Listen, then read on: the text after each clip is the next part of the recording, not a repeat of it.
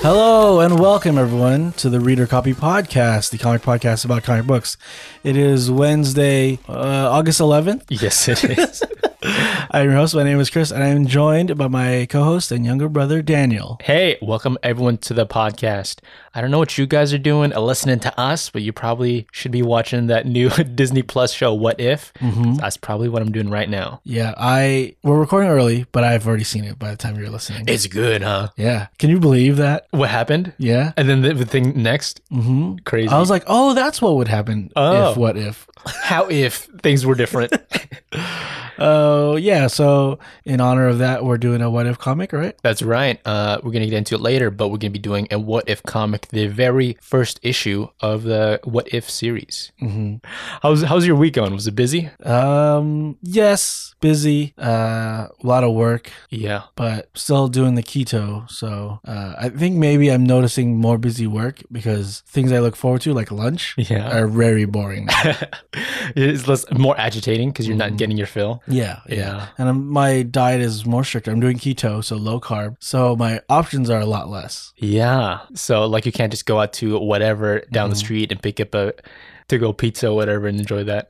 I'm even thinking like, even if I wanted a healthy option, I still have to, it's still even more restricted than that. Even narrow in what you would consider healthy, like some fruits you can't have. Yeah. And I was thinking like, oh, I'll just go get some veggie something somewhere. I'm like, no, even that, some veggies I can't have. That's a bummer.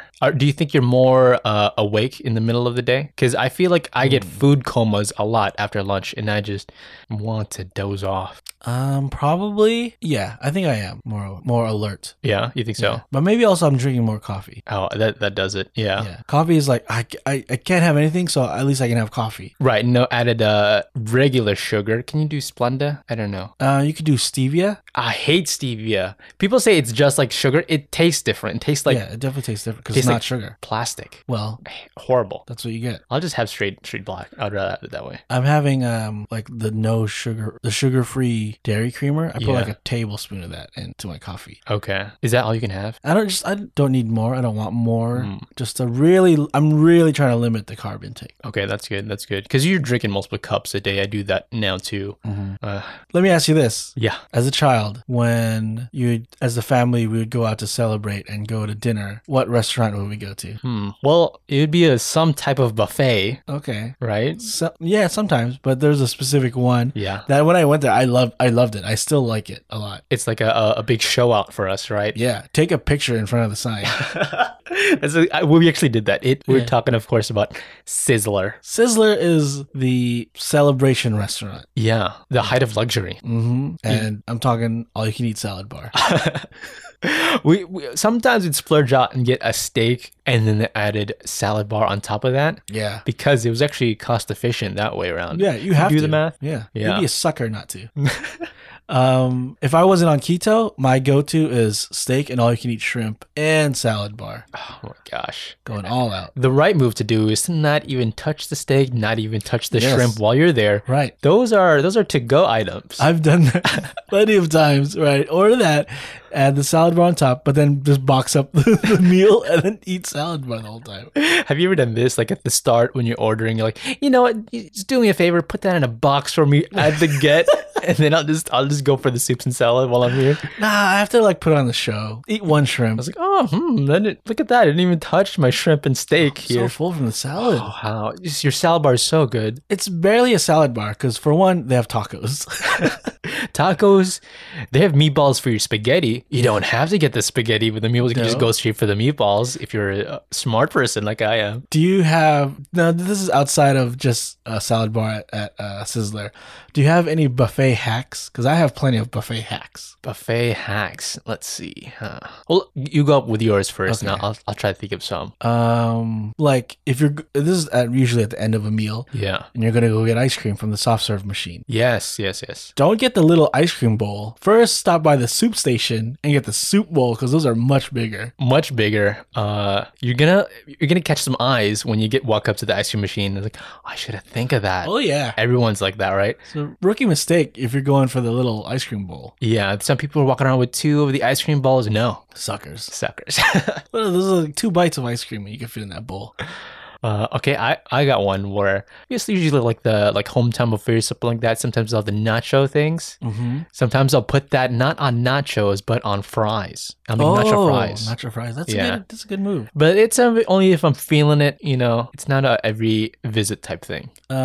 Also, do you eat? This is always weird to me that it's there. What? The Let's Asian hear it. buffets, right? Yeah. It's like sushi, chow mein, fried rice, beef and broccoli, pepperoni pizza. Why is there a pizza in one station? Pepperoni pizza, and it's like tiny for some reason. Like Yeah. it's like a personal pizza for everyone to share. And no one, like maybe one slice is missing, but no one has touched that pizza. You're curious. There's got to be something special about this that it's at a Chinese buffet. I've never had it. I've had it to realize I don't want it. You're the one that took the slice. I've tried it. I'm the one person that's tried a pepperoni pizza at a Chinese restaurant, Chinese buffet. I'm never gonna try it. For years, we've talked about these buffet hacks, and we kind of look down on people that don't know how to do it. We'll see someone walking around with a plate of so much rice. And I'm What are you doing? What? This is the first buffet you've been to? Yeah. There's one where if you go to like a hometown buffet, Yeah.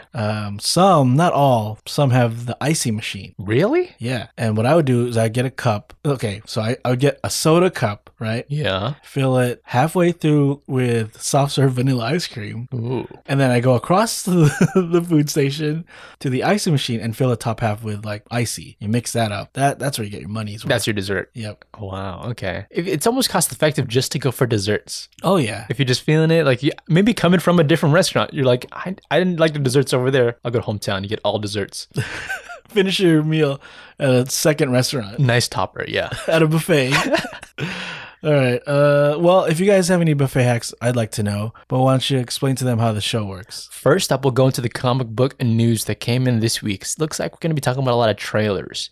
And in the middle, we'll talk about a cool comic book. And of course, for the new Disney Plus show coming out, we're going to be doing the very first What If comic book. And then at the end, we'll talk about what we've been watching, reading, whatever our side stories came in this week. Well, like you mentioned, we got some trailers to get into. So let's dive into the comic book news.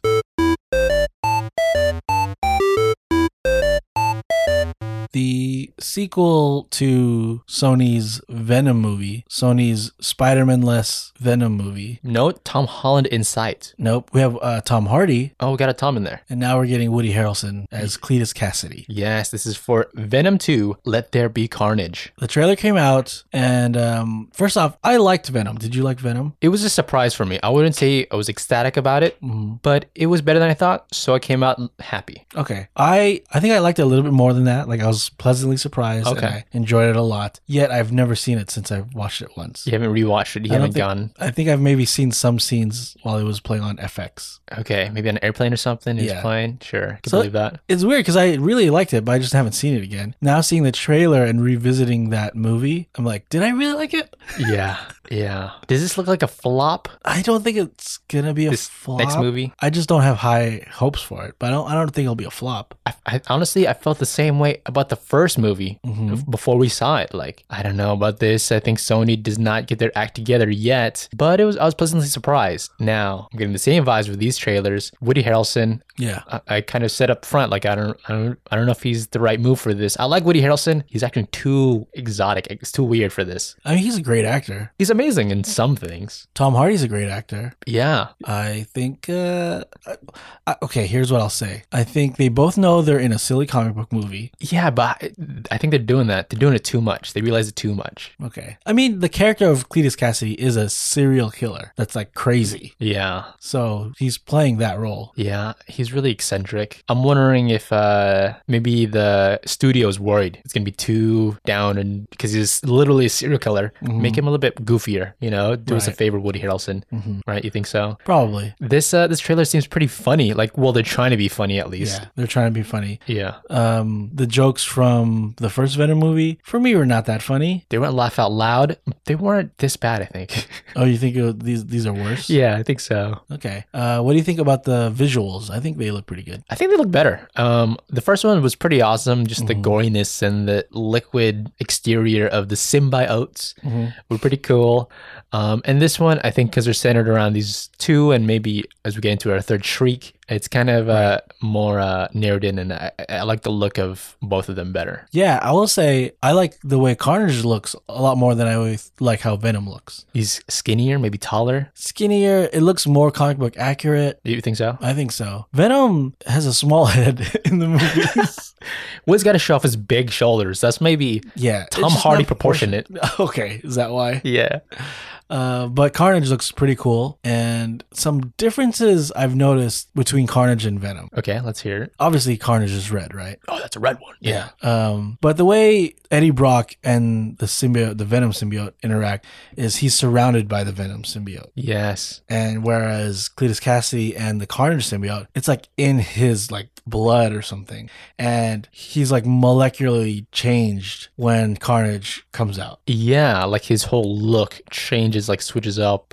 It's like almost like a shapeshifter. Right. Yeah. He's not like underneath that. He is like morphed into that. You know what I mean? You have to question, is Cletus even there anymore? Or is it just like just the Carnage? Mm-hmm. And there's a scene where like I think he's doing like a prison break probably or something like that, and security guards or police are shooting him, and he opens up like his torso like a hole, like a vortex, so that they can shoot right past him through him. So he like Woody Harrelson can't be in there if he just literally made a hole. Yeah, there's some different science going on with this, right? Yeah. Whatever the differences between the Reds and the Venom symbiote, I wonder if they're gonna get into if it's gonna be actually interesting. I don't know.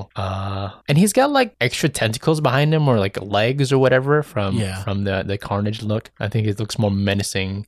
They're gonna have to make him more menacing since Venom is already supposed to be a villain, right? We're still going with that. He's a hero now. Yeah, that's kind of how Venom is now. That's true. Yeah, since Lethal Protector, he kind of towed the line of villain hero, and I think since the movie, they just said let's just make him a hero, kind of, right? Yeah, that's the money making platform they need to go with since they are not really using Spider-Man right now. Right. So it's Venom versus Carnage. Like you said, Carnage has a Screech from Saved by the Bell with him, right? What's her name? Screech, right?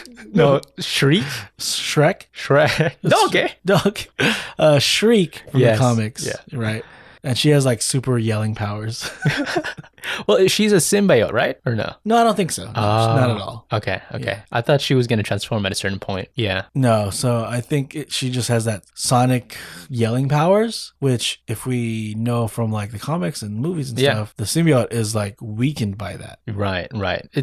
I think there's some type of romantic entanglement between Cletus and Shriek, so there's going to be some type of maybe she dies at some point because Carnage Cletus says I'm a vengeful man, right? Ooh, at a certain point. Maybe she dies early. I wonder. Yeah, we don't really get too much of the plot details, just some action scenes in the trailer. Yeah. And then I think I'm less and less liking the voice of Venom that Eddie Brock hears. The voice itself or the attitude? Well, both, I guess. Yeah. He's like a pet. He's like an angry pet, like a know. I don't know. So my hopes for this movie, same as the first one, are low. Pretty low, yeah. But that's just enough for them to surpass that. So I'm keeping it that way. So that way I won't be disappointed. Yeah. I want to be proven wrong. Woody Harrelson is amazing in some roles. He's just hamming it up. He's got a new haircut and everything. Maybe that'll change up. He's got a new sports jacket with roses on it, I think. But Carnage he's one of the coolest, like scariest characters in Marvel, you know? Yeah, he is pretty cool. So 90s. The Morbius trailer that we seen, over a year ago? Yeah. Featured at the end Michael Keaton's Vulture character, right? Do you think any surprise characters show up in this? Does Morpheus show up at the end of this and maybe is examining Carnage or something like that? Because he's like a scientist doctor or something at first, right? Yeah, I think, he was studying bats, right? That's how he got those superpowers. Of course, and if you study bats, you're going to study Michael Keaton. Yeah, I guess so. Oh, yeah. Maybe Carnage and Michael Keaton's character fall into the same prison. Oh, right. Right? Because right now he starts out as a prisoner. Keaton is in some type of prison. Scorpion is there too. Right. Maybe Morbius's alter ego is never revealed. I don't know. Maybe he is. I don't know. But maybe he's always this like prison doctor at a certain point, and he's experimenting on these ones that congregate because of the prison scenario. And do you think Spider-Man is still off the table for now, or do you think he could show up? Do you think they're laying groundwork for that? I think it's very possible they're setting up for the next Spider-Man. It's not even going to be Tom Holland. Do you think? Whoa, Do you you think think so? Do you think it's too far-fetched? Because it just feels like there's not super lead into him being into this world yet. With him being so attached to the MCU. Would you be upset if Tom Holland, Peter Parker was the MCU Spider-Man while Sony was making all these movies and their Spider-Man was Miles Morales? I wouldn't be upset with that, no. Even though like these characters, Carnage, Venom, Right. they're Peter Parker's foes. They become his foes eventually, I think, in the Ultimate Universe. I think I wouldn't mind that. I think that's a good move to introduce a new character, new Spider-Man. Let me tell you what I don't want is I don't want Venom to be the hero of all this, right? Where they all go against him because they're setting out to be heroes so much, right? Sure, yeah. Don't do that. Okay. What I would want is this is actually Tobey Maguire's universe. This whole time? Yeah, Tobey Maguire or Andrew Garfield. Either or? What, they're just retired this whole time? Or No, they haven't crossed paths yet? They're in New York. Venom's in San Francisco. Good point. Wow. Huh. That could work out. Do you want that to happen, or are they both tired of the role? I'm sure they're both tired of the role. Yeah. But I want Andrew Garfield. I think he was my favorite Spider-Man, but not my favorite Peter Parker. He was like the worst Peter Parker. Right. Because the quippiness under the mask was like on point. Mm-hmm. And he's kind of lanky like a Spider-Man. He was doing like an emo kid type of thing as a Peter Parker. I think that was their attempt to modernize it. Yeah, it was like they're trying to go off of the Tobey Maguire one. So like we need more attitude, more darker version. And that's what they got. And it was like, it wasn't good. It was a kid. As a Peter Parker. Tobey Maguire was so vanilla. If you go back to comparing all the Spider-Man swinging scenes through the city. Yeah. The Amazing Spider-Man ones are actually the best ones. I think you're right. Yeah. Yeah. I've watched those recently and I was surprised it wasn't brand new stuff. It was actually just Andrew Garfield's Spider-Man. They're better than the Tom Holland. The Tom Holland ones are more realistic, maybe. I think what they did was they fit it into the MCU style. Yeah. Yeah. But Spider-Man's cool. He deserves his own thing. Maybe. It depends on what kind of Spider-Man you're going for. The Tobey Maguire works for his thing. Okay. Well, I hope it's Andrew Garfield's universe, and I hope he comes back somehow. Maybe we'll see that in the next Spider-Man movie, or maybe we'll see that in this Venom Let There Be Carnage coming out September 24th. A lot of stuff coming out in September. Okay, can't wait. You know what else is coming out in September? Let's hear it. On FX, Y: The Last Man is finally coming out. Is it? We're all going to die. You, me, we're not going to make it past September. September 13th is the date for the premiere of Y: The Last Man on FX. Okay. FX on Hulu, sorry. FX on Hulu, just to make it clear. Can you just say Hulu then, if it's on Hulu? I'm so confused. Was it supposed to be on Netflix first and then? I don't know. I don't know. Nobody knows. Okay. Well, if you guys don't know what Y: The Last Man is, it's this Brian K. Vaughan comic book where all of the men just died instantly except for one guy, Yorick. Mm-hmm. And his pet monkey. His pet monkey, Ampersand. Yeah, Marcel. Right. Adopted from Ross, right? Yeah. We did the comic, and I really enjoyed the comic. Yeah, I love Brian K. Vaughan's writing. You're thinking another post-apocalyptic comic book, but I think the dialogue is amazing in Brian K. Vaughan's work, but specifically Y: The Last Man too. And also the premise, the idea of every male mammal, or male primate, not just humans. Yeah, die off, right? Like instantly are gone, erased. Yes. So like in the beginning of the comic, it was saying things like over 90% of the world's government is dead because they're mostly male. Right. And like however percent, like a large percentage of doctors are all dead because they're mostly male. Like I think it was like 90% of the mechanics of the world. Right. All these like kind of male stereotypical positions. Mm-hmm. That's just how the numbers break out. They're just kind of gone. So how does the world recover? Right. Right. It's not saying like, oh, you need men, but it's like it's half the reality. The reality, the fact that half of the world is gone. That's what's messing things up. Thanos was very sexist. Yeah. Also, it was cool. I don't know if it will take place in the show, but in the comic, overnight the strongest army was, I believe, the Israeli army. Yeah, I don't because they had a lot of women in their army. I wonder if they're gonna do that. I wonder if they'd mention it or they talk about that. But that was a big part of the comic book. Yes, it was. And like world powers are struggling here, like trying to figure out. There's a whole new dynamic to economies, to militaries. Like you said, Israel was the one that could like win out, and they were making a push selfish. Yeah. But there's one guy left, Yurik. Yeah. And now the world's after him because they know he's like the last male and could be the last hope for a human race in general. Yeah, York specifically, he's kind of the center of the whole thing, obviously. And then we also focus in on his family. I think his mother becomes president at one point, so she's a big deal. I think she's played by Diane Lane in this show. And then also his sister is an intricate part of the story. She's like a paramedic. I think she's played by Olivia Thilsby, I think is her name. Yeah. Which I think she's a good actress. She was in Dread. I like her, yeah. She was in Juno. Juno, yeah. That was a great movie. Good movie. Yeah. I remember this show took a little bit longer to get off the ground because I remember the showrunners quit first. Yeah. So they find new showrunners and they did the pilot. But after they did the pilot, the main lead guy quit or something like that. Yeah, one of the Eternals. Yeah, that guy. Yeah. And so they had to reshoot the pilot with this new actor, which I think maybe is for the better because I think whoever this new actor guy is fits the role of Yurik better. You know what? I'm thinking he looks a lot like him, but I don't think we got a lot of his personality in the trailer yet, to be honest. A little bit, I think. You think so? And I think he is just the perfect amount of good looking, but not a jerk about it. Okay, yeah. In the comic book, Yorick himself, he's not maybe the most smart. He's not dumb, but he's not the most smart guy. And at some points, he could be selfish a bit. Yeah, definitely. Considering he's the last man on Earth. Yeah. Right? He's living the dream. Wouldn't you be selfish?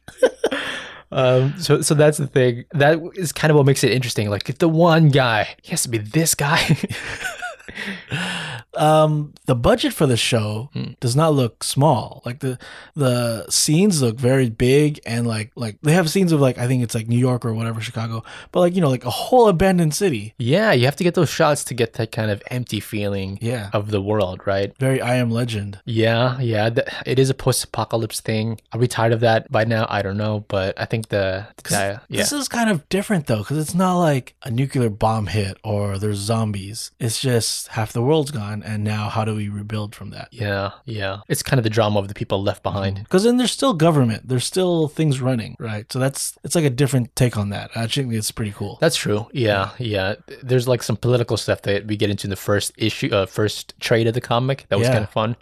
Listen to our podcast actually on Why the Last Man. Is pretty fun. Yeah, that comes out September 13th on FX on Hulu. I'm not sure if it's on FX, the actual channel. I assume so, but I have Hulu, so that's probably where I'm going to be watching it. Yeah, maybe that's why they're calling it that. It's so weird, the streaming world nowadays. Who knows if it's going to be good because there's so many struggles to get it out. Fox owns FX. Oh, is that what it is? But Disney owns Fox now, and Disney owns Hulu. So maybe that's why they're kind of forcing those two together. Maybe just to get the FX stuff onto Hulu faster. I noticed a lot of stuff is on Hulu, so maybe that's why. Yeah. In case someone was like, I don't want to give any more money to Disney, I'm going to watch this on FX, they'll get fooled. I got news for you. You can't watch anything without giving your money to Disney. No.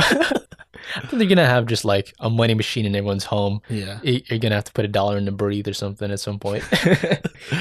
A couple of weeks ago, last thing on the news now, a couple of weeks ago, we were talking about the Eisner Awards and the nominees for this year's awards. Yeah. Well, guess what? They have awarded those awards, and now we have the winners of those awards. The Eisner Awards, they came in this year.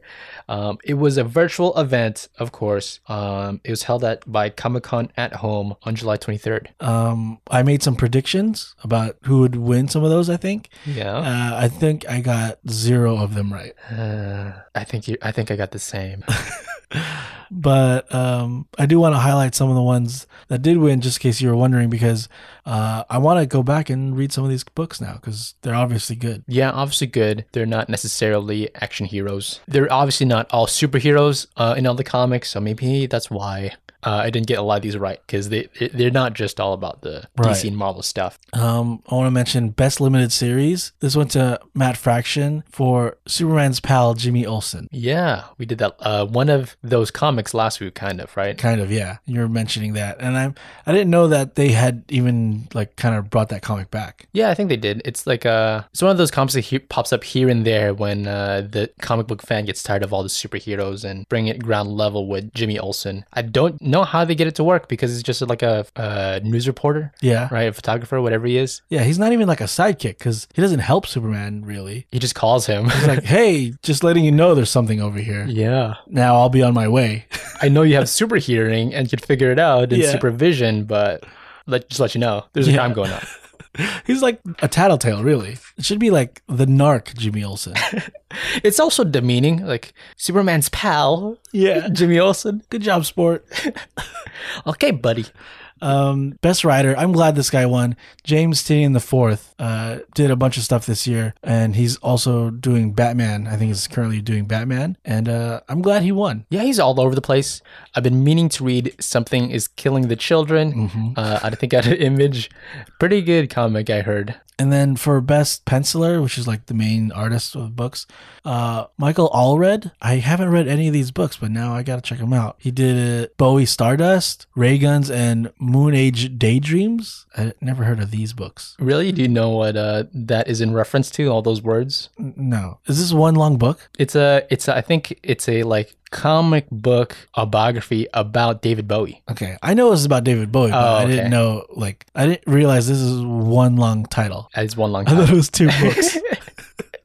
I thought it was like 3 books, actually. I don't know. It might be a trilogy, but I've heard good things about that thing specifically. I'm not the biggest David Bowie fan just because I haven't dug deep into it, but I've seen pictures of it and it's beautiful. Really? Yeah. I'm surprised he won for one title. I could believe it. If you know the Allred people, they work on like I forgot that guy's name, but they've worked. There's like a family of Allreds, and they work together a lot of the time. Oh, okay. Yeah, Madman. That's what it's called. Madman. You ever heard of that? No. Is that? Okay, it's so weird. I don't know what that is. Kind of a weird pulp kind of comic, I guess. Have you heard of this person who won the best cover artist? Peach Momoko. I have. Yeah, I have some of her comics. She is her style is kind of like Japanese art, right? Like, Ooh, okay. like kind of like kind of the calligraphy type of stuff we see in the Japanese art type of look. Cool. With painting and all that. I have her X-Men Demon Days comic book. It's pretty fun, like a retelling of or reimagining of some X-Men characters. She's working a lot. Power Rangers for Boom, Vampire for Dynamite, The Crow for IDW, and then a bunch of Marvel variants. So she's really working a lot. I think a lot of people are trying to get her to be a cover artist in all their variants. Oh, yeah. She's kind of all over the place. One of the people that won the most actually is Jean Luang Yang for 3 awards.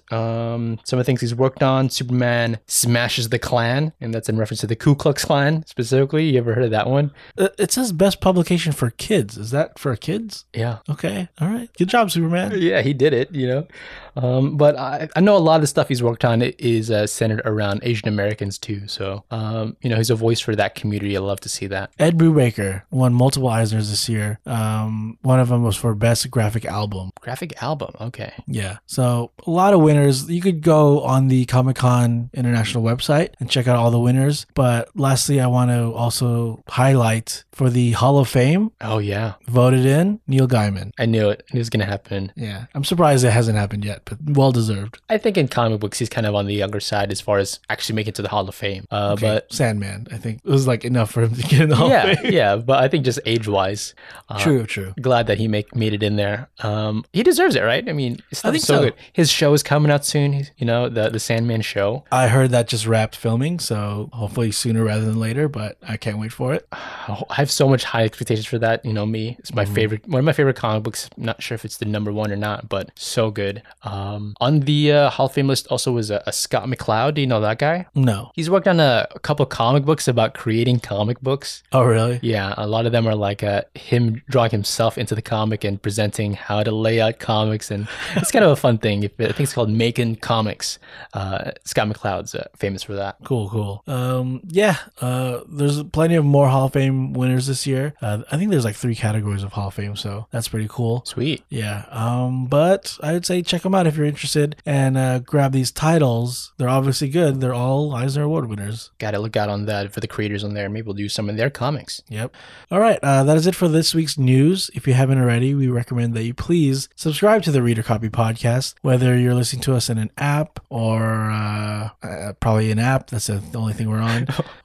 Hit subscribe, like, share with with anyone that likes comic books. Yeah, find us on Instagram, Facebook, and Twitter. You can find us at the Read a Copy Podcast. Let us know what you guys are thinking for the Eisner wins. Any of the 2 trailers that came out, what are you guys are thinking about those? All right, well, I think it's time to get into the comic book that we chose this week for the series coming to Disney Plus, What If? Mm-hmm. Let's do What If.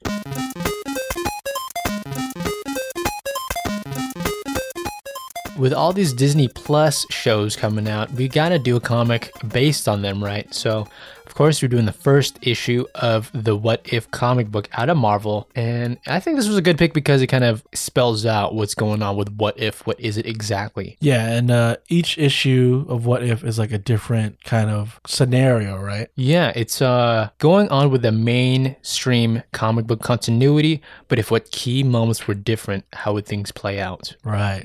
The whole butterfly effect. Yeah, what if? Yeah, what if the Butterfly Effect was a good movie? Starring Ashton Kutcher? Yeah. I've seen it multiple times. Do you like it? No. Okay. I just think, why do you watch it again? What if? I don't know. What if it's good this time? It's it's one of those things that's always on TV. Not a good movie, though. What if? This issue, of course, is out of Marvel Comics. We're just doing the first one.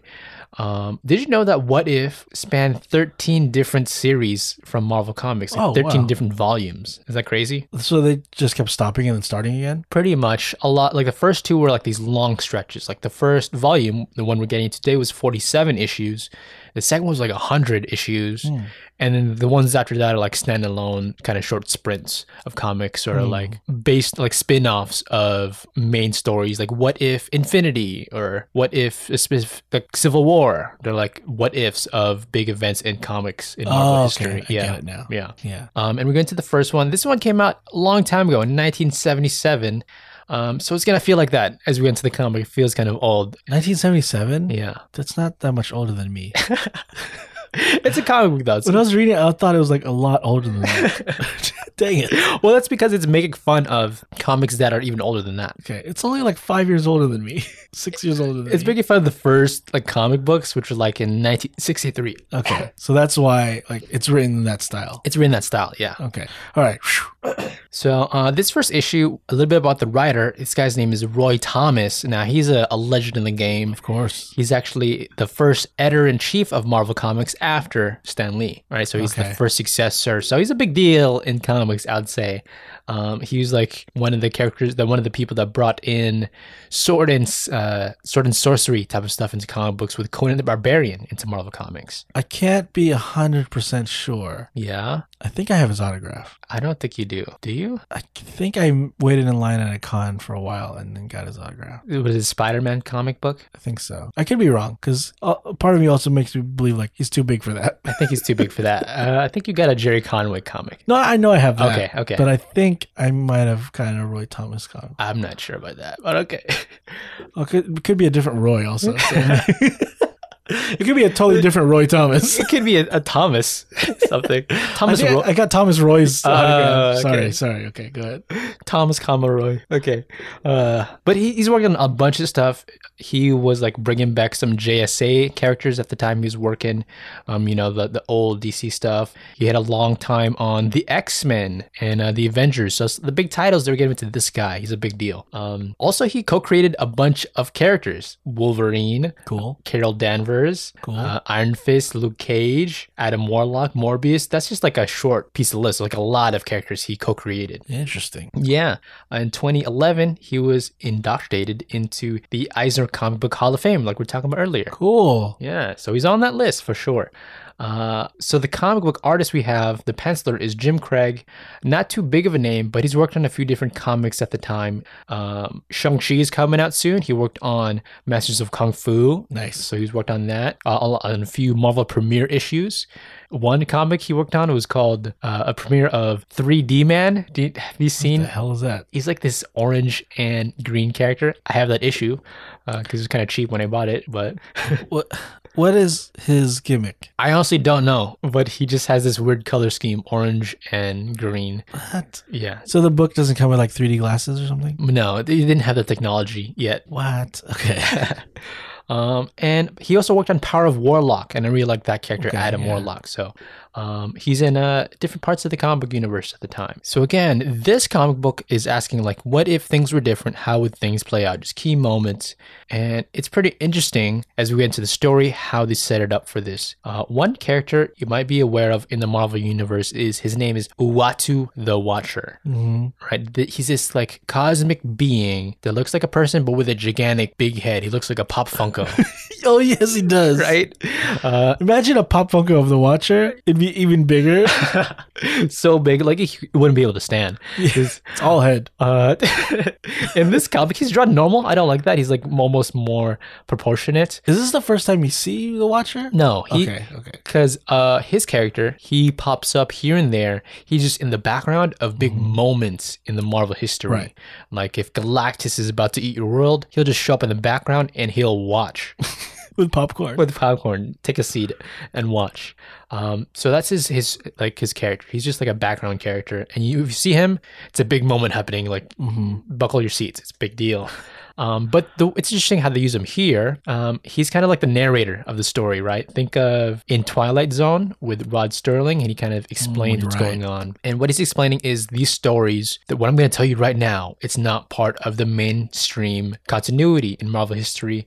I'm going to change. There are a few different universes where things are different, and this is the story that played out. So the question that we're posing for this issue is, what if Spider-Man had joined the Fantastic Four? And we go into a little bit of the different universes that he has explained in the past, like what if the Nazis won out in World War II? What did the invaders do at the time?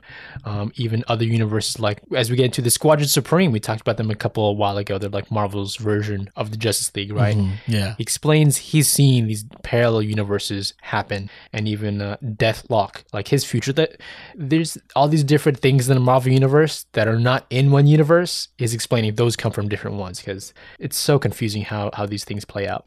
My favorite one of these alternate ones was what if Reed Richards also got the Thing powers? So there's like two rock guys on the Fantastic Four. Right, yeah. They're like, would you be jealous of the other one? You know?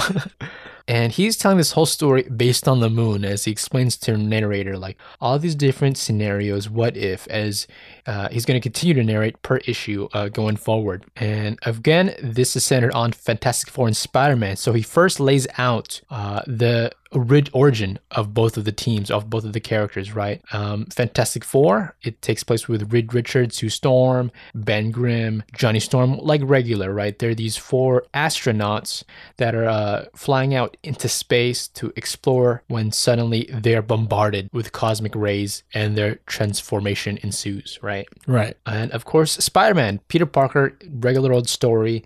He was on a field trip and there was an irradiated spider that bit him, and puberty happened and he got his Spider-Man powers. And so we'll follow along with the story with what's going on with Peter Parker. And this is definitely that poor Peter Parker, like bumming it out, has no money, right? Still kind of a nerdy kid in living with his Aunt May. And he's thinking, I have no money to, provide for Aunt May. I have no money to maybe play around with all the things I want to do, or just no money because he's kind of poor. So he's thinking, maybe I'll use my Spider-Man powers and try to get hired by that famous Fantastic Four team. So it's really showing the contrast of these characters, where the Fantastic Four are famous, rich superhero family, and he is secret identity, broke, teenager Spider-Man alone. Absolutely. There's even a Fantastic Four comic book inside of Peter Parker's bedroom. Because in the Marvel universe, the Marvel company is a real thing, and they write comic books about these famous people, like the Fantastic Four. Yeah, that happens in Logan. You remember Logan? There's like an X-Men comic book in Logan. Yeah. It's the same exact thing, where it's like the stories in the comics are not as real as meant to be. But he knows the Fantastic Four. They work in that Baxter building. They got the big bucks, right? Working with all this scientific technologies and cutting edge things. So they'd want to hire this teenager with superpowers to obviously, right? I mean, they're gonna love Spider-Man. They got to have loved him, right? And so Peter Parker marries on way down to the Baxter building, and across the way, he's trying to figure out how to break in to show off his skills. He's gonna use his Spider-Man powers to showcase all his skills, right? Just break in and and meet the team. The way he does this, which I think is a little extra for knowing what Spider-Man can do, is instead of just shooting his web and swinging to the building, Climbing, right? or sticking to the wall, he shoots a web, but then continues to tightrope walking across that web, which is like, you already had stretched that web across, just use that to swing over there. Right. That would make sense, but the cameras are on him. He wants to look good for the team. He's tide walking all the way over there. And the press is down there at the street level, right? They're taking pictures of this. At this time, like, because of J. Jonah Jameson, Spider-Man is a menace. He is like wanted. He's not a hero, right? People have mixed emotions about him. They don't know if he's a hero or not, but a lot of the news is saying he's a menace. And some people are saying like, oh, he might be there to attack the Fantastic Four. Right. They see him kind of as a criminal right now. Breaking into this high-tech building. Of course, the Fantastic Four are kind of lounging around. Ben Grimm's reading a book while Reed Richards is doing some science with some bleakers and all that, just doing their merry way thing. This is the thing that you always mention is the Fantastic Four have a computer where the computer is like the wall. Yeah, high-tech.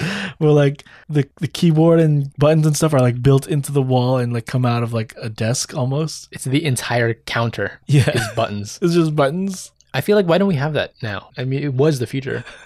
So Spider-Man finally makes it to the side of the building and he swoops into this open window. And once he jumps in, the defensive systems activate and he's surrounded by plexiglass cage. Now, this would capture any normal person, but Spider-Man, he has spider strength and he's able to like open and break out of this plexiglass like cage that they use in. Yeah. But immediately gets like sucker punched by the thing, Ben Grimm. That costs thousands of dollars, Reed Richards says. And Ben Grimm wallops him while Peter Parker, he decides to just throw the thing at the Human Torch and they go flying past. Spider-Man is very cool because he's able to almost take out the entire Fantastic Four on his own. Yeah. He's knocked out the Thing and Human Torch. Now he's building like a ball of web that will then kind of like tangle Reed Richards because now he can't like unstretch because he's like all wadded up. Tied up in there. Those stretching powers have no match for him. While we see Invisible Woman, she takes a lasso and tries to lasso up Spider-Man. Can't see her, so he is almost surprised by this. The spider senses tingle, and he decides to twirl Invisible Woman, even though he can't see her.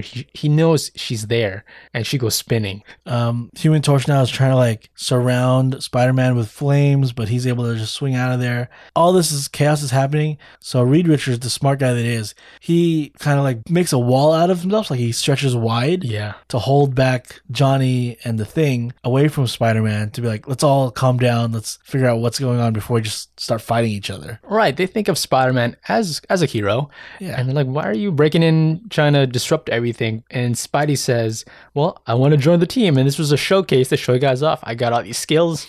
You guys want me, right? How much does it pay? You saw these skills. I'm expecting a top salary. And it's funny because then they're like, we don't get paid for this. Like, this, every cent we make, put back into our crime fighting technology. Right. Science, space travel, and all those things. And Ben and Johnny are like, yeah, you're being like an outlaw right now. Like, just throwing in randomly attacking us. This does not look great. And Spy's like, oh, okay, well, thanks, guys. I thought you guys were going to pay me. Yeah. So he swings out of there. And now, correct me if I'm wrong, all this are things that happened originally in Marvel Comics. Correct. Right. This is all things that played out. Spidey really did try to break into the building. This was one of the early issues. There's even a little note like this issue, if it was bought in 1977, the issue this came out in, at the time, it was already priceless. And it's just like a couple of years past the start of this whole company. Right. Imagine now getting the original. Like, you'd break your bank. Like, you'd want a job from the Fantastic Four. I mean, how many do you think exist that are still like at least near mint condition? Oh, none. None, you think? Near mint condition? Yeah, I think none. Not even one? No, I don't think so. Wow. Don't you think? I mean, even if it was like a 2 grade, it'd still be like worth a lot. Yeah, that's what I'm saying. A 2, I believe, but near mint, 9.8, 9? No. No, not near mint. Maybe like very fine. Very fine. Okay, yeah. That's what I meant. Okay. The next level. Still none. I think hard to find. I think like almost it could be none. I think like 2 or 3 is what you're getting. Wow. Don't you think? Yeah, and that's still worth a fortune. A fortune, yeah, priceless, hands down. As we return to what if things were different, right? Spider-Man, he's getting called back by Sue Storm. Sue Storm's like, wait, Spider-Man, we do get somewhat of a stipend from NASA, and maybe we could pay you for that and make you join the team. And Spidey, he's kind of chauvinistic here. He's like, well, I'm a sucker. I always listen to a pretty girl, even if she's invisible. Ben Grimm and Johnny is like, don't listen to her. Kick him out of here. They feel stupid because they got showed up by this guy. Totally, the whole team. But then Reed Richards, their leader, is like, well, you know what? He is really good, and we can spare a little bit, so why not? Okay, so if they're gonna have him on the team, they need to know who he is, right? The Fantastic Four, they don't wear any mask. But Peter Parker, he finally takes off his mask to reveal he is just a boy wallflower of Midtown High. Yeah. And once he takes off his mask, they're like, I still don't know who you are. Yeah. Sue Storm was like, oh, I thought he was scarred under there like Dr. Doom. Okay, so Peter Parker goes back home and tells Aunt May, well, here's a little bit of money. I can help out with the expenses. I've got this this job that's odd hours, but some money sent your way. Now is a press conference with the Fantastic Four, with a big announcement for the news. All the reporters are gathered around as they're explaining they're no longer the Fantastic Four. Fantastic Four no more. Now we're the Fantastic Five. And I really like this because like Reed Richards like, we're now the 5, and he has like 5 fingers pointed up. Yeah. And he's like, all right, everybody, take off your emblem now. And like instead of a 4, there's like a 5 under their chest. Yeah. And it's just like they planned this out. Right. Like, before the thing, they had a costume dress rehearsal. It's a show. Absolutely. And Ben Grimm's like, oh, I'm glad I don't have a logo to take off because he's just wearing a Speedo. And Spidey goes swinging in with a big 5 on top of his Spider-Man emblem, and it's an announcement that he's joining the team. Along in the press conference is J. Jonah Jameson as he goes screaming like, I can't believe you're putting this menace on the team. And he quickly turns his tone as he realizes the press loves Spider-Man. He even gets some shots with him like, oh, that was just a test. I now endorse the good Spider-Man. Freaking J.K. Simmons. Yeah, he's playing every single role that ever exists.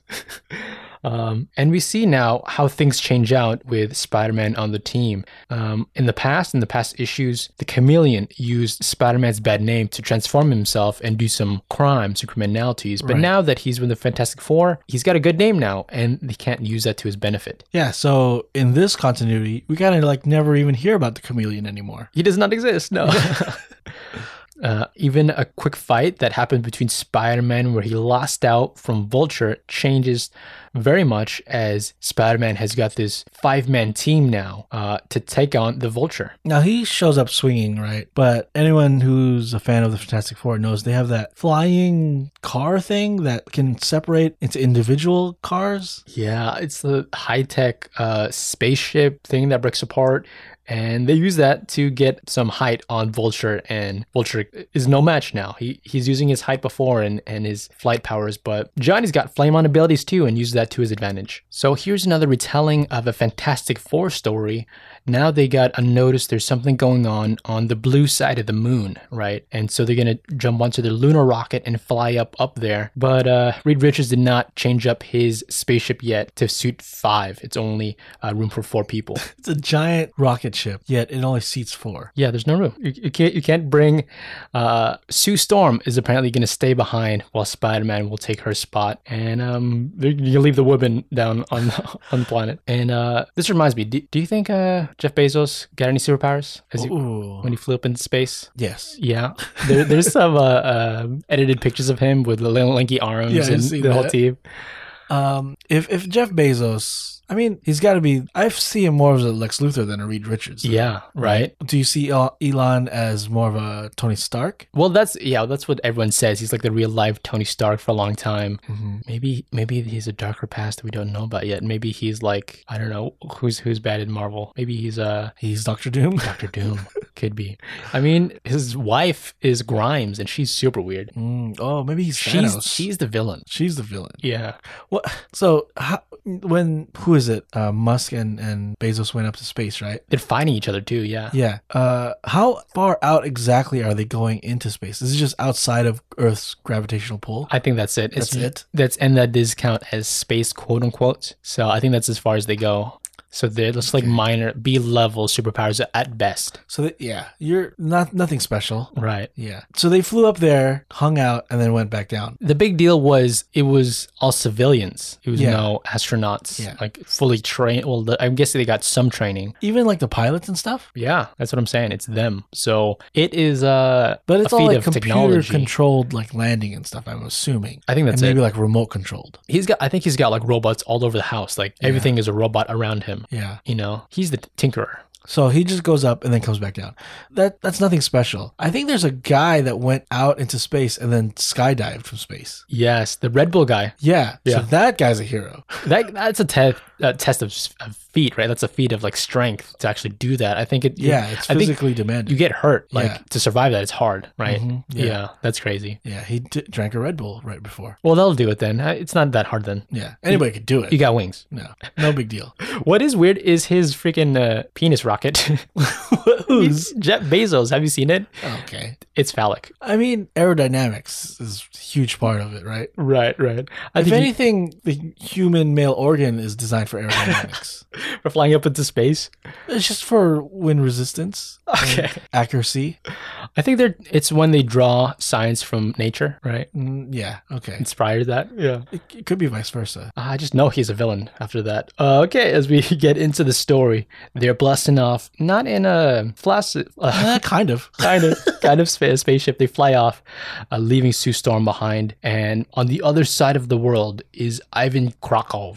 And it's this Eastern European guy. He's one of those Fantastic Four villains I don't... Obscure. Yeah, I know nothing about.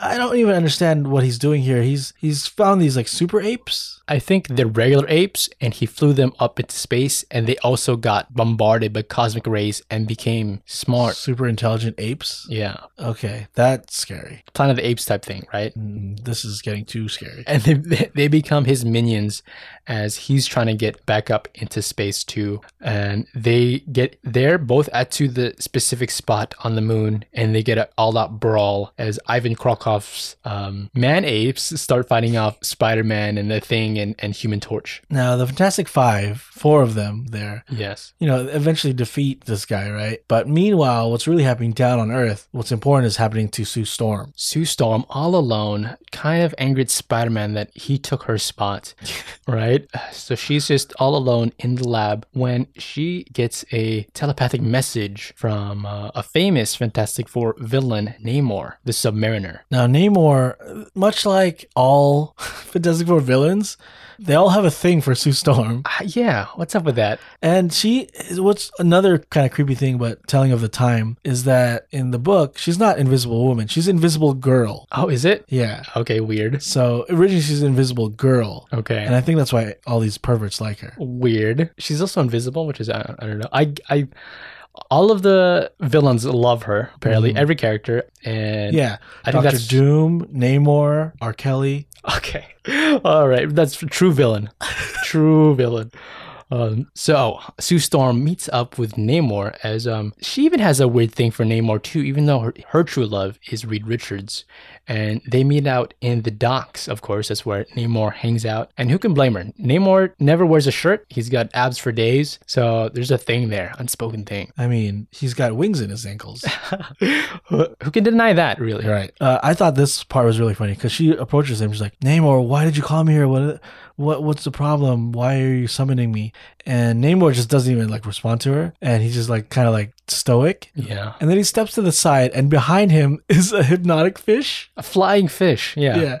That hypnotizes Sue. And now Namor is like pretty much kidnapping her. She is his prisoner as the flying hypnotic fish entangles her in a gigantic bubble and they go down into the sea. Now we get a real understanding of who the true villain is. Oh my God, so many twists in this book. Convoluted. It is the Puppet Master. I don't know this character that well either, but think of him as like a voodoo puppet master that can control these small little carvings and control people's behaviors. And he's controlling Namor right now and Sue Storm.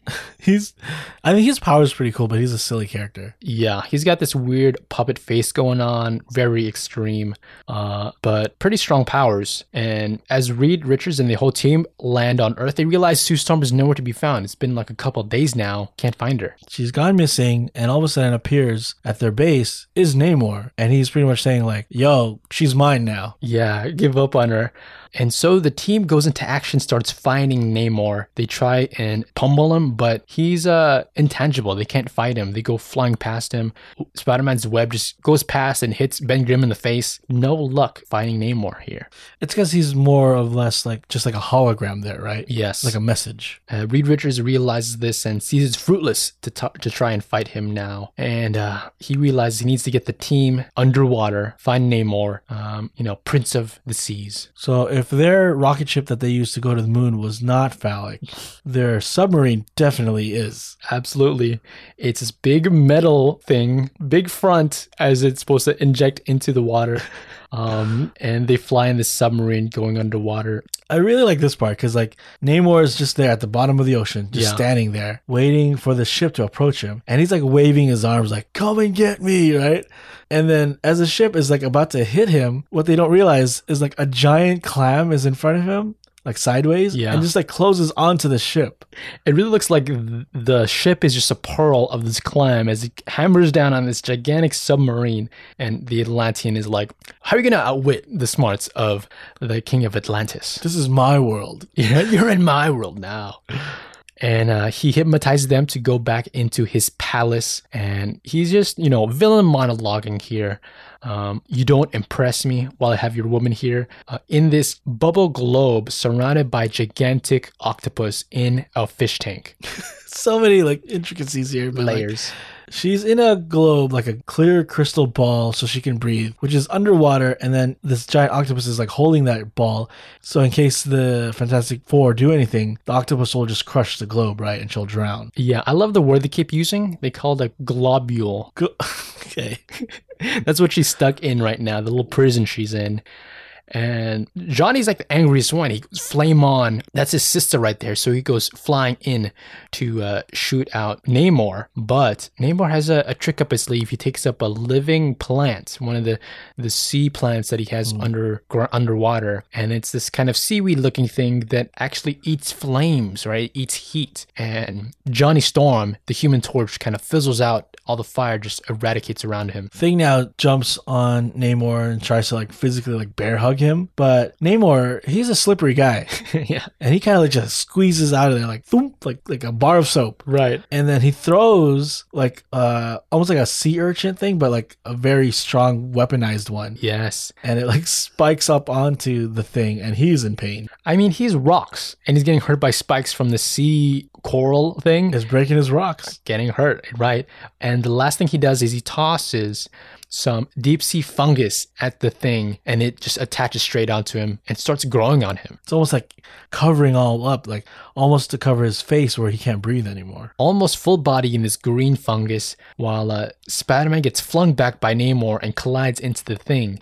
That fungus was hardening onto him, but with a little crack in the fungus, he can break free. And he says, Aunt Petunia's favorite nephew can now rest. I love Ben Grimm's dumb catchphrases. Mr. Fantastic now is stretching as much as he can, kind of like winding up all around Namor. It's almost like he's made himself into a net. Yeah. And Namor is just trying to like get away and untangle and just get out. Meanwhile, Spider-Man is also webbing him to try to like just apprehend this guy. Yes. While they're dealing with him, Ben Grimm is trying to free Sue Storm from the globule, remember? And he goes swimming into the tank with the giant octopus, and he just takes the octopus by all its tentacles and has it flinging in circles to get it away from Sue Storm. He's able to open the little globe thing that she's in, trap, and get her out of the tank. But we see that, again, this is all being controlled by the Puppet Master. Yes. Because the Puppet Master is controlling Namor. Right. He's the true villain. They even know like Namor is not acting normal. Namor is kind of a jerk. He'll take us on, but he's moving a bit robotic more than usual. And so he pulls out one last plant thing. It's this sea bamboo type looking plant. Right. I didn't know Namor uses so many plants. You know, like Aquaman uses It's part of the sea. Uses sea animals and like big sharks. Uses Namor's better than Aquaman. I think so. Yeah, Namor, he is like, he knows how to use everything around him. Where Aquaman didn't even want to be the king of the ocean. He'll just yell at fish to do his bidding, but Namor's is resourceful. No, he could fight the Fantastic Five all on his own. Yeah. And Reed Richards realizes, oh, he's pulling all the stops. This is not like him. This must be the doing of the puppet master, and Reed Richards figures it out. How does he figure that out? He's like, a super genius. It's like, oh, this guy's being controlled because he's not acting normal. Yeah. That's okay, comics. It's like, I know my girl is that hot, but not this much. Yeah. And this is even more ridiculous. Yes. Is how the overall problem was solved. That gigantic octopus goes into like a tantrum and breaks free from its water tank and makes its way to the open sea and attaches to a local submarine. And of course, who's in that but the puppet master all along? So his own like meddling is his own undoing. Yes. He tries to draw up a carving of this octopus to control it, but the octopus has such a small brain, he cannot control it, and he goes underwater, attacked by this gigantic octopus. And now that he's all dealt with, Namor is kind of like now out of his control and out of his like spell. Trance. And he's like, oh, what's going on? I'm Namor. As Sue Storm goes into like all out cry, she can't believe, like, I knew it wasn't you, that you could have taken me prisoner. And she gets kind of like a soft spot for Namor in this moment, right? And Namor's like, you know, I might have been under control by someone else, but the feelings are real. The love was true. And I still want you to be with me. So you must decide. Do you want to stay here with me or go back with these chumps? And up till now, again, this is a story that kind of really happened in the comic books. But Sue actually decides this time to stay with Namor when normally she would go back with the Fantastic Four. And it's all because Spider-Man's there. Yes, Spider-Man the jerk. Yeah. She feels like she lost her spot on the team. It's like, okay, I have a place here for Namor. But then Reed Richards is like, you can't stay here. First off, you can't breathe underwater. Yes. And then Namor's like, but she can.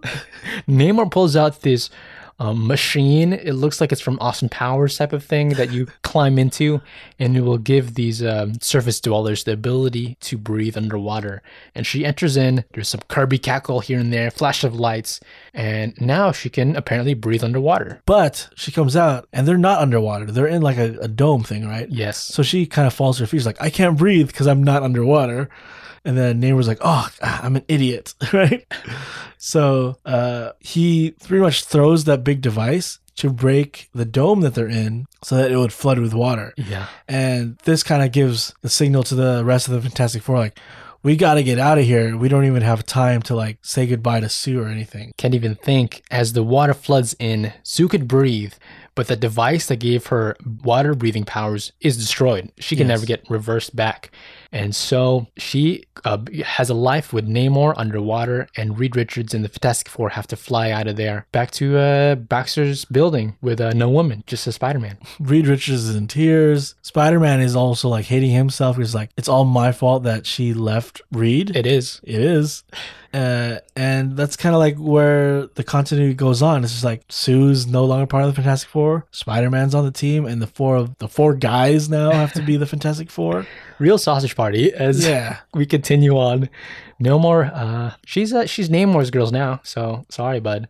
As Reed's thinking, like, at least maybe she'll be able to turn his dark ways, you know, be a protector for him.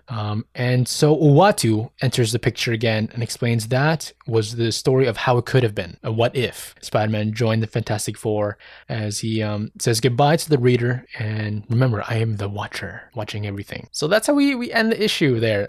The end of the first issue, What If. A very weird one. Yeah. Right? I think they always end it as like, this is not how you want it to be, so we're gonna end it kind of bad. Yeah. Oh, okay. Right. I think you're right. It's like learn a lesson here, right? Yeah. Then don't get Spider-Man on the team. The way it was meant to be was the right way, right? Exactly, because Sue leaves Reed, and this would lead to many things. You're not going to get their children. All of the kid aliens they adopted would not have a home, right? And like, who knows, a bunch more things, but like, it ruined it pretty much. Right. Spider-Man is not the greatest hero, I think, if he's on a team. Especially if he's just doing it for the money. That too, right? He doesn't have that struggle of poverty anymore. Yeah, it's kind of a boring story. So, we did it right the first time. Uatu is pointing that out, but that's a setup for the show, right? Where Uatu is going to be the narrator explaining these are the different parallel universes. So there's a lot more what if issues, right? Yeah. Like, was it over 100 issues for me? There was like 47 in the first volume and like 100 in the second. Oh yeah, so there's way more.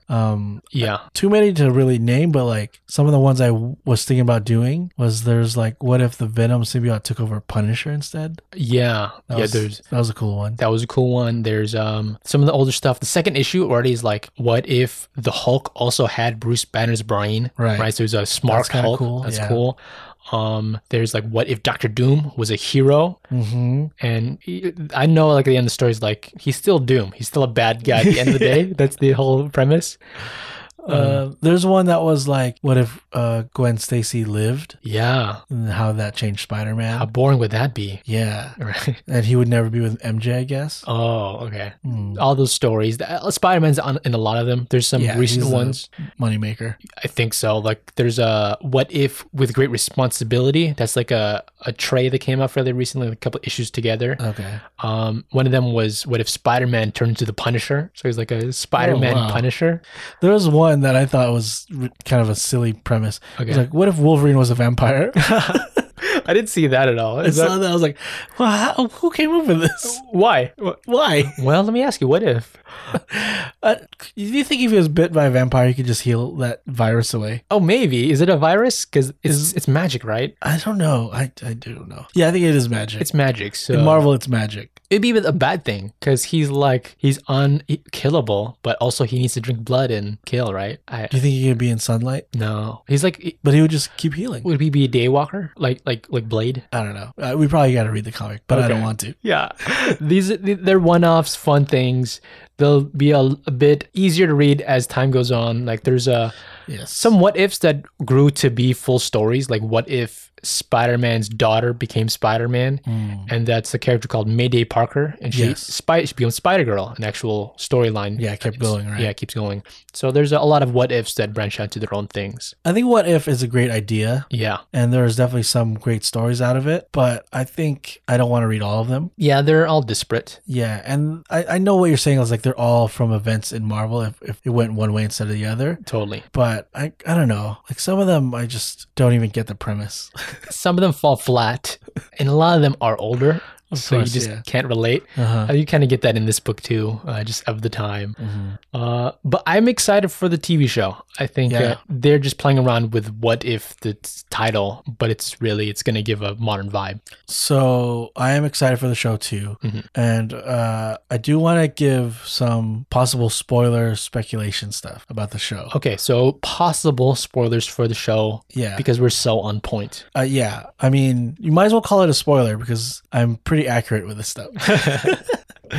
Is when they first announced this, I thought it was gonna be like an anthology series. Yeah, I think they're not connected. Okay, I think they are. Each episode is gonna be connected. Really? And I think the reason why Uatu kind of interferes is because one of these stories becomes the threat of the story becomes overwhelming, and now is a threat to all universes in the multiverse. So that each hero of these episodes must unite to defeat this threat. Wow, like different universes merging together. So instead of the Avengers coming together, it's like these heroes from different what if stories come together. That's really cool. That's gonna feel like this one comic called Avengers Forever. Okay. Where they get Avengers from different times, but if different universes, that works too. Right. That'd be kind of cool. Yeah. I think that's what it's gonna be. And so again, could be spoilers, but I think you're gonna get like Captain Carter, Peggy Carter. Yes. You're gonna get Star-Lord, T'Challa. Yeah, stuff like obviously. that. Yeah. Sorcerer Supreme Spider-Man. I think he just gets the cape. I don't know if he's just whatever it is. I think they're all gonna unite somehow. Maybe Uatu unites them to fight the big threat that is Marvel Zombies. That's the big threat that's gonna encompass more than one universe. Yeah, I could believe that. I mean, if it's like a spreading thing, right? Because that's what happens in the comics for Marvel Zombies. Yeah. Oh, really? Is they start jumping universes. That's pretty cool. And this is the first time we get Marvel Zombies in. Yeah, because we know there's Marvel Zombies in the What If series. We've seen it. Oh yeah. Okay. So that's my guess, and I think because they've already said that in the second season there's gonna be a Captain Carter episode again. Okay. Yeah. So maybe all of these guys are gonna return potentially, or be eaten. Yeah. Maybe they're the villains of the next time. My guess is that though they make you think it's an anthology, it's gonna connect. I could see it. Maybe they're all of one world. Maybe that's the thing. Yeah. Of they're just one second world, and that's the turn of everything. Yeah. I could see that. Do you think it's gonna leak into the mainstream MCU? No. Okay. A lot of people were questioning that now after Loki, right? Yeah, I think this What If series is kind of like an offspring of Loki because it's like another dimension or another multiverse. Introducing the possibility of it. Right. But I don't think it'll bleed into the mainline MCU sacred timeline, if you will. I think that's what I would want too, just because don't shoehorn it in. But I feel like What Ifs are leaving more questions than we had earlier, which is fun. I can't wait for the show. You have anything to say about the comic book, or you want to get into side stories? Let's get to side stories, but I just want to say the comic book is very dense. So let's talk about something else. Let's get into side stories. My guess is we have the same side story. My guess too, yes. Suicide Squad. Yeah. The original. No. The Suicide Squad, right? The second movie. Is it confusing to you guys? As it is to us? I mean, they just don't want you to even think that the other one existed. Just override it, right? Right. Okay. And I have. I don't remember. Oh, okay. Well, it's the second movie. Did not know that. James Gunn's take on the Suicide Squad. What'd you think? Well, let's do spoiler free first for a while, and then when we get to the end, we'll say spoilers. Okay. Is that all right? Initial impressions. Yeah, initial impressions. Very, very good. Very good. Yes. Right on tone with each of the marks, I think, that we needed. Yeah, I watch it. Obviously, I watched it on HBO Max because I have that. Yeah, you can watch it there. But if I didn't, I would watch it in the theater, and I think I would have maybe possibly even enjoyed it better in the theater. It's a action movie, so you can see more big blasts that there are all throughout the movie. Yep. I think it was like a nice recovery from the stumble of the first movie. James Gunn knew we need to recover and make fun of stuff from over there to get everyone on our side. Do you think, because as we know, the making of this movie, James Gunn is hired by Warner Brothers in DC because he had just been fired, kind of let go by Marvel. Do you think that gave him more like firepower to like this? I'm going to make this movie the best movie I can. Bit more of a mojo. Yeah. It's almost like what's going to save his career to direct other things too, you think? That could be true, yeah, because the reason he was fired is a backlash of what is said in the past. Yeah. So this was DC kind of giving him a chance because people thought maybe he was not going to work anymore. Right. I think he did. I think he had some extra mojo in the tank for this one. Yeah, it was very good. I think the acting is pretty much good all around. Idris Elba was very good. I don't know the actress name that played Ratcatcher. Daniela McCoy. Okay. Like that. I think this is like her first big motion picture. I think so. And I think she did great. I think she did some of the like Latin movies in the past. Okay, yeah. Yeah. She did an amazing job. Very good. The comedy was on point everywhere, I thought. It was hilarious. Yeah. I'm not a huge fan of John Cena. As an actor or all around? As an actor. Wrestling, he's okay, good. I think I'm more a fan of him for acting than wrestling because that was past my era. It's way past my era. Yeah. But that just shows I'm not a huge fan of his acting. Wow, you hate him? Because I don't know, what has he been in that I think is like he's very good in? Well, he's a comedy actor. Okay, well, until now. Now I like him because of this movie. Really? Okay, just this one movie with his pacemaker? Peacemaker. Yeah, I know. Yeah, he was very good, and he was definitely part of like the funnier stuff in the movie. I think so, yeah. The similarities that they point out between him and Idris were his character at least, were funny and on point. Definitely funny. And then, of course, Margot Robbie's back as Harley Quinn. I get why they put her in it. Yeah. Do they need her in this? I feel like she wasn't needed in it, but it didn't feel like it was shoehorned. True. Because I thought it could feel that way. Yeah. It added to the movie? It added to the movie, I think. Good. And she did a good job again as Harley. I think better than most times she's played her. Maybe the best time. I enjoyed Birds of Prey quite a lot. Yeah? Yeah. But as a whole movie, this is way better than Birds of Prey. Yeah. All right. Is there anything else you want to say before we just dive deep into it? I've seen it twice already. I think it's a good sign. Yeah, it's a good sign. It's a good movie. I've seen it twice already because it was really good. Yeah. All right. If you haven't seen it yet, I would say definitely go watch it. Definitely either go to the theater or subscribe to HBO Max. I think it's worth subscribing to HBO Max for a month just to watch this. Yeah. Maybe take the free trial up. Yeah. Yeah. Maybe don't watch Space Jam Legacy, but watch this definitely. Haven't seen that yet. I've seen this twice. Have not seen Space Jam yet. Okay. You're doing it right. Yeah. Okay. Let's dive into more spoiler stuff. What do you want to talk about first? Okay. So the big problem that they're poised at is they have to fight off Starro, this gigantic starfish, right? Right. I thought that was a good move. Like, I think with all the era of timekeepers and rewriting universes, the question is, are they throwing these heroes at the right problem? And I thought that was a good problem for them to have because it's like kind of absurd, and ridiculous, Yeah. and also big enough that it's giving a team a real trouble. Yeah. Starro was a pretty cool character because he's a character in his own right. He's not just like this monster, right? Yeah, I think he was like the first villain in the very first Justice League comic. Yeah, he was. Yeah.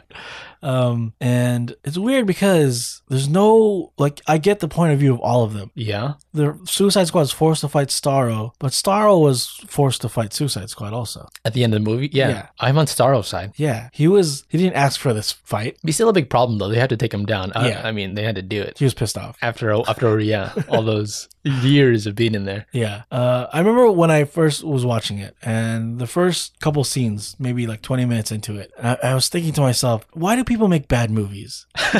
If movies can be this good, why make bad ones? I mean, you're obviously comparing this to the first movie, right? I mean, I have to, but just in general, this movie's so good. Why aren't all movies this good? I think, just the movie makers don't know what they don't know.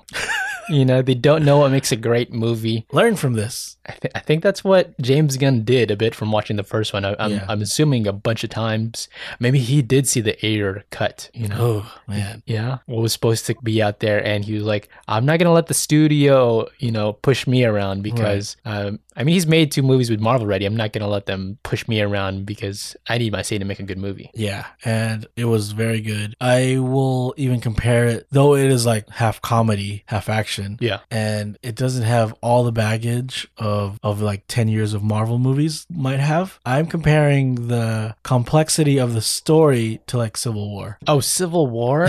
Yes. Wow. I'm amazed at how he was able to combine all these characters and not make it feel like you're just throwing characters in. I don't know about that. I mean, they are literally throwing people together because they're but they have like a reason and there's surprises. Like, okay, this is a spoiler. I was very surprised at the twist of Peacemaker. Oh, how he was kind of going against the team. They turned on the team. Yeah. And he's working for Waller. And yeah, like that caught me off guard very much. And then, but then it was good to have that because the fight he kills Rick Flag to really emphasize he's a bad guy. And then he becomes a villain against Ratcatcher.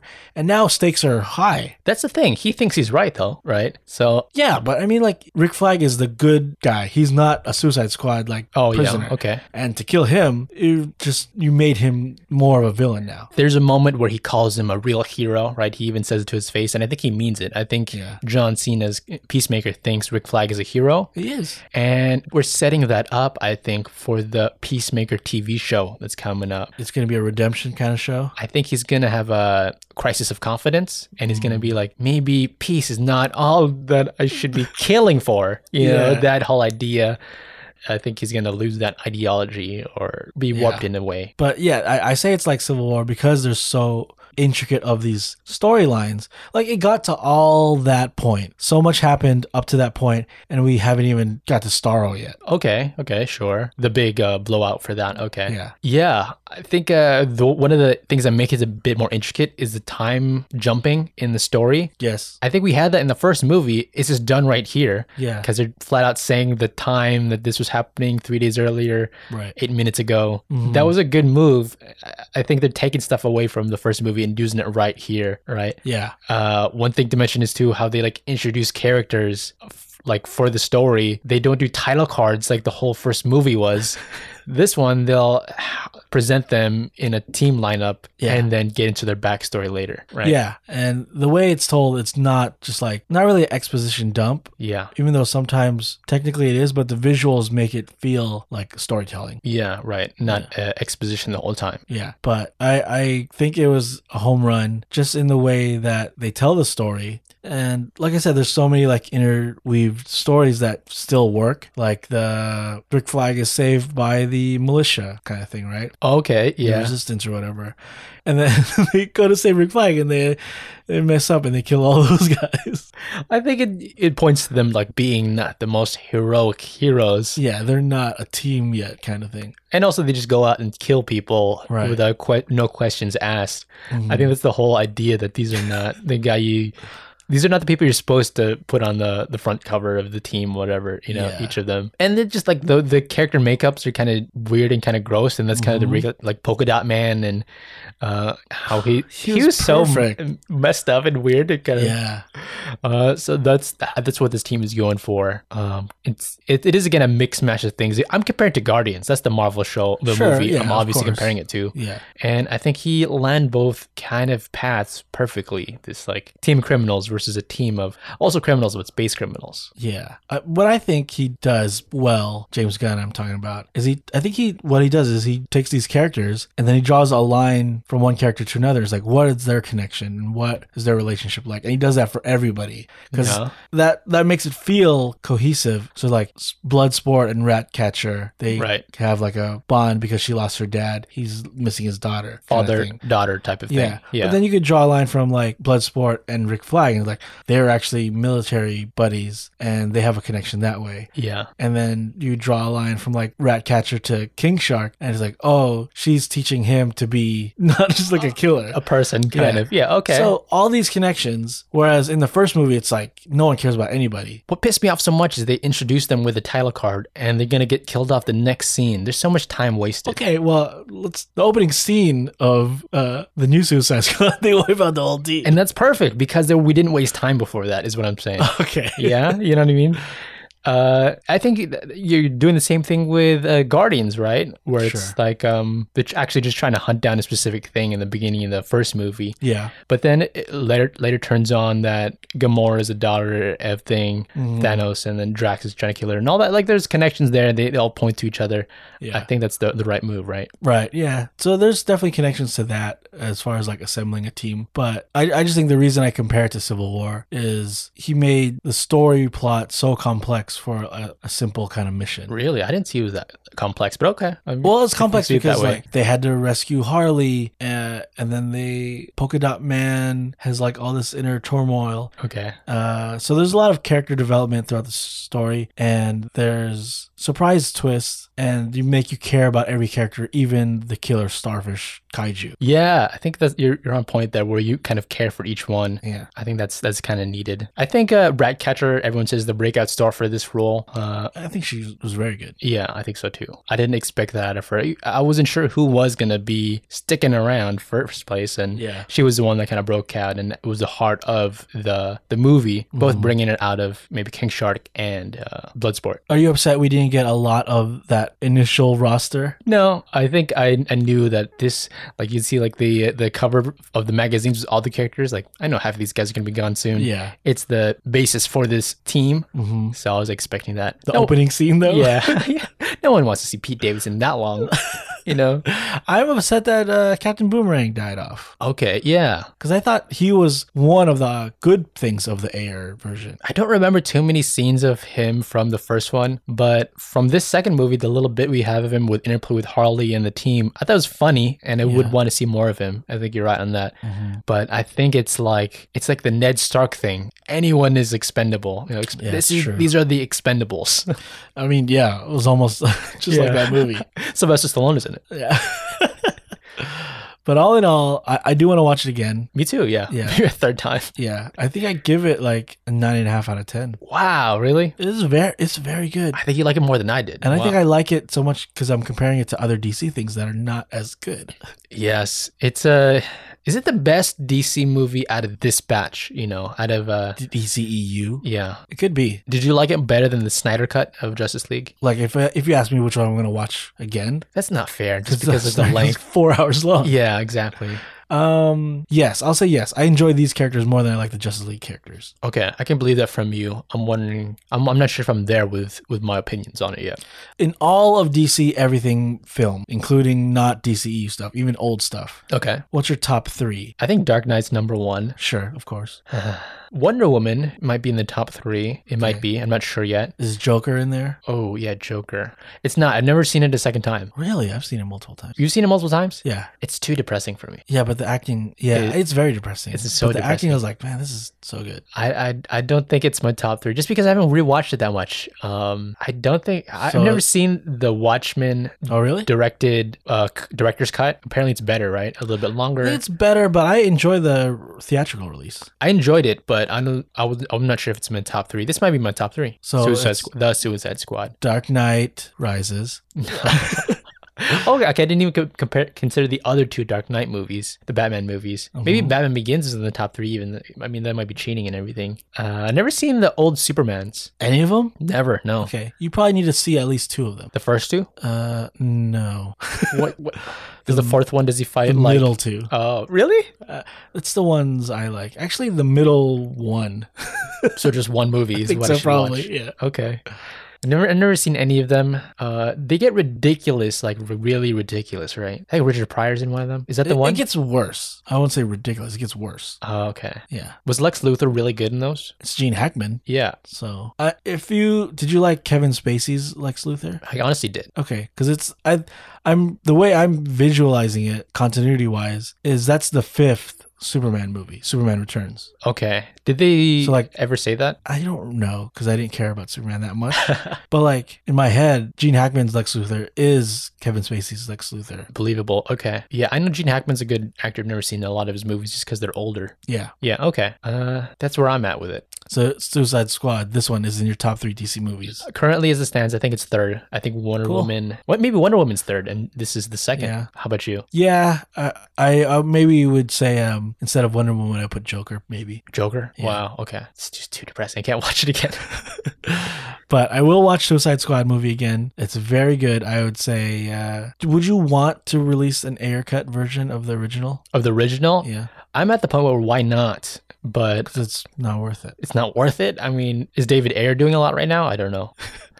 I heard a quote from Warner Brothers executive, Yeah. and he said prior to releasing that movie, they did those like testing screening things, right? Okay. They did their version, WB's version, the theatrical one, and Ayer's original cut, which had more things in it, like more Joker stuff in it, right? Yeah. And they said that they tested equally. Wow. So they went with their theatrical one because I think it's shorter. Really? Yeah. So Okay. It might not be that good. it might not be that good, is what I'm saying. Yeah. I think even Margot Robbie said it's complicated. Is Yeah. what she said. So it might not be that great. But as a fan, I'm like, why not? That's where I'm at. I guess. I think Zack Snyder knew he had a great movie in there. I'm not sure if David Ayer knows there's a great movie in there. Yeah. I think I believe it cost Warner Brothers $30 million extra to release the Snyder cut. And I don't think they're going to do that they're not giving up $30 million again for that Suicide Squad movie. There was extra scenes shot, and there's all the CG in the new cut, right? Yeah.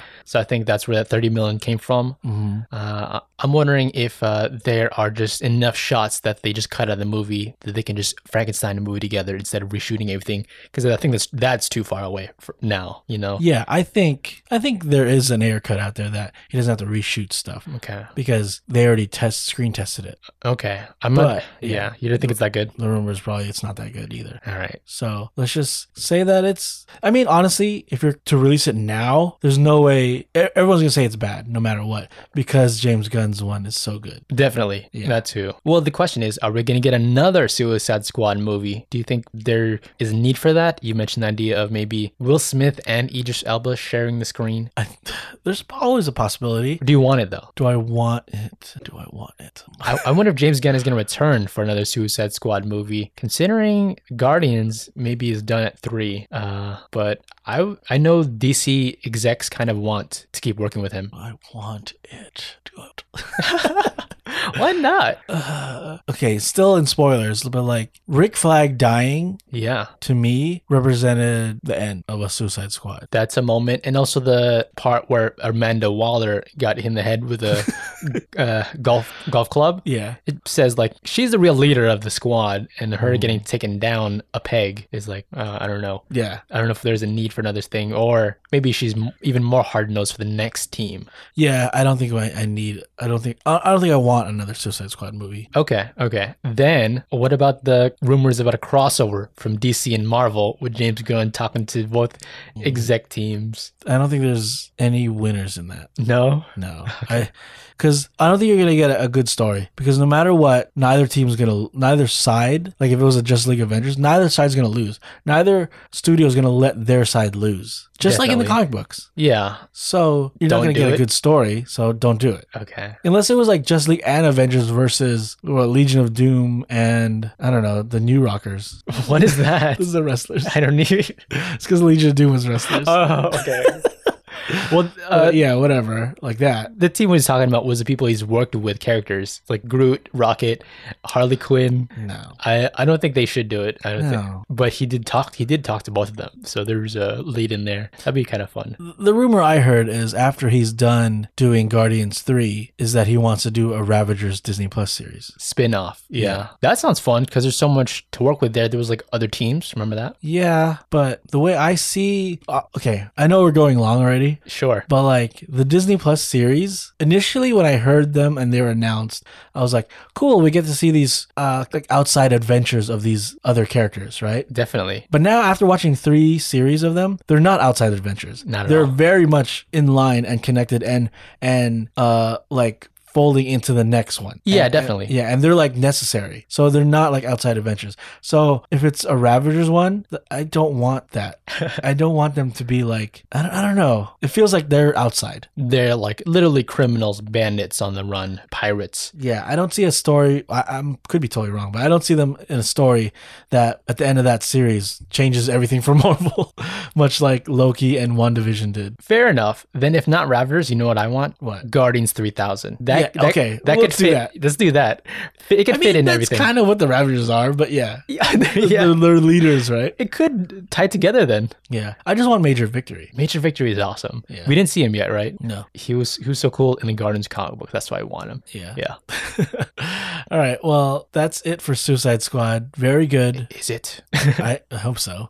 Do you have anything else you want to mention about it? That's it for me. I thought it was amazing. I'm gonna watch it at least a third time. Cool. All right. Guys, thank you for listening to us this week. We'll be back next week with the recap show for What If. Right. The reason why we're here for the comic today. So you won't want to miss it. Definitely subscribe to the Reader Copy Podcast. And if you can, please leave us a review. And if you can find us on Apple Podcasts, to leave us a review there. Even if you don't listen to us on your iPhone or Apple device, look for us there and leave a review there because that definitely helps us the most. Yes, please do that. Do us a favor. You can find us on all the social medias at the Reader Copy Podcast. We're on Instagram, Facebook, and Twitter. Let's talk, guys. All right. We'll be back next Wednesday for a comic book show. And then that Monday, back with a recap. But until then, Daniel, do you want to hit him with the outro? If you like what we had to say about the book, what if you picked one up yourself and read it? Okay. See you guys. Yeah.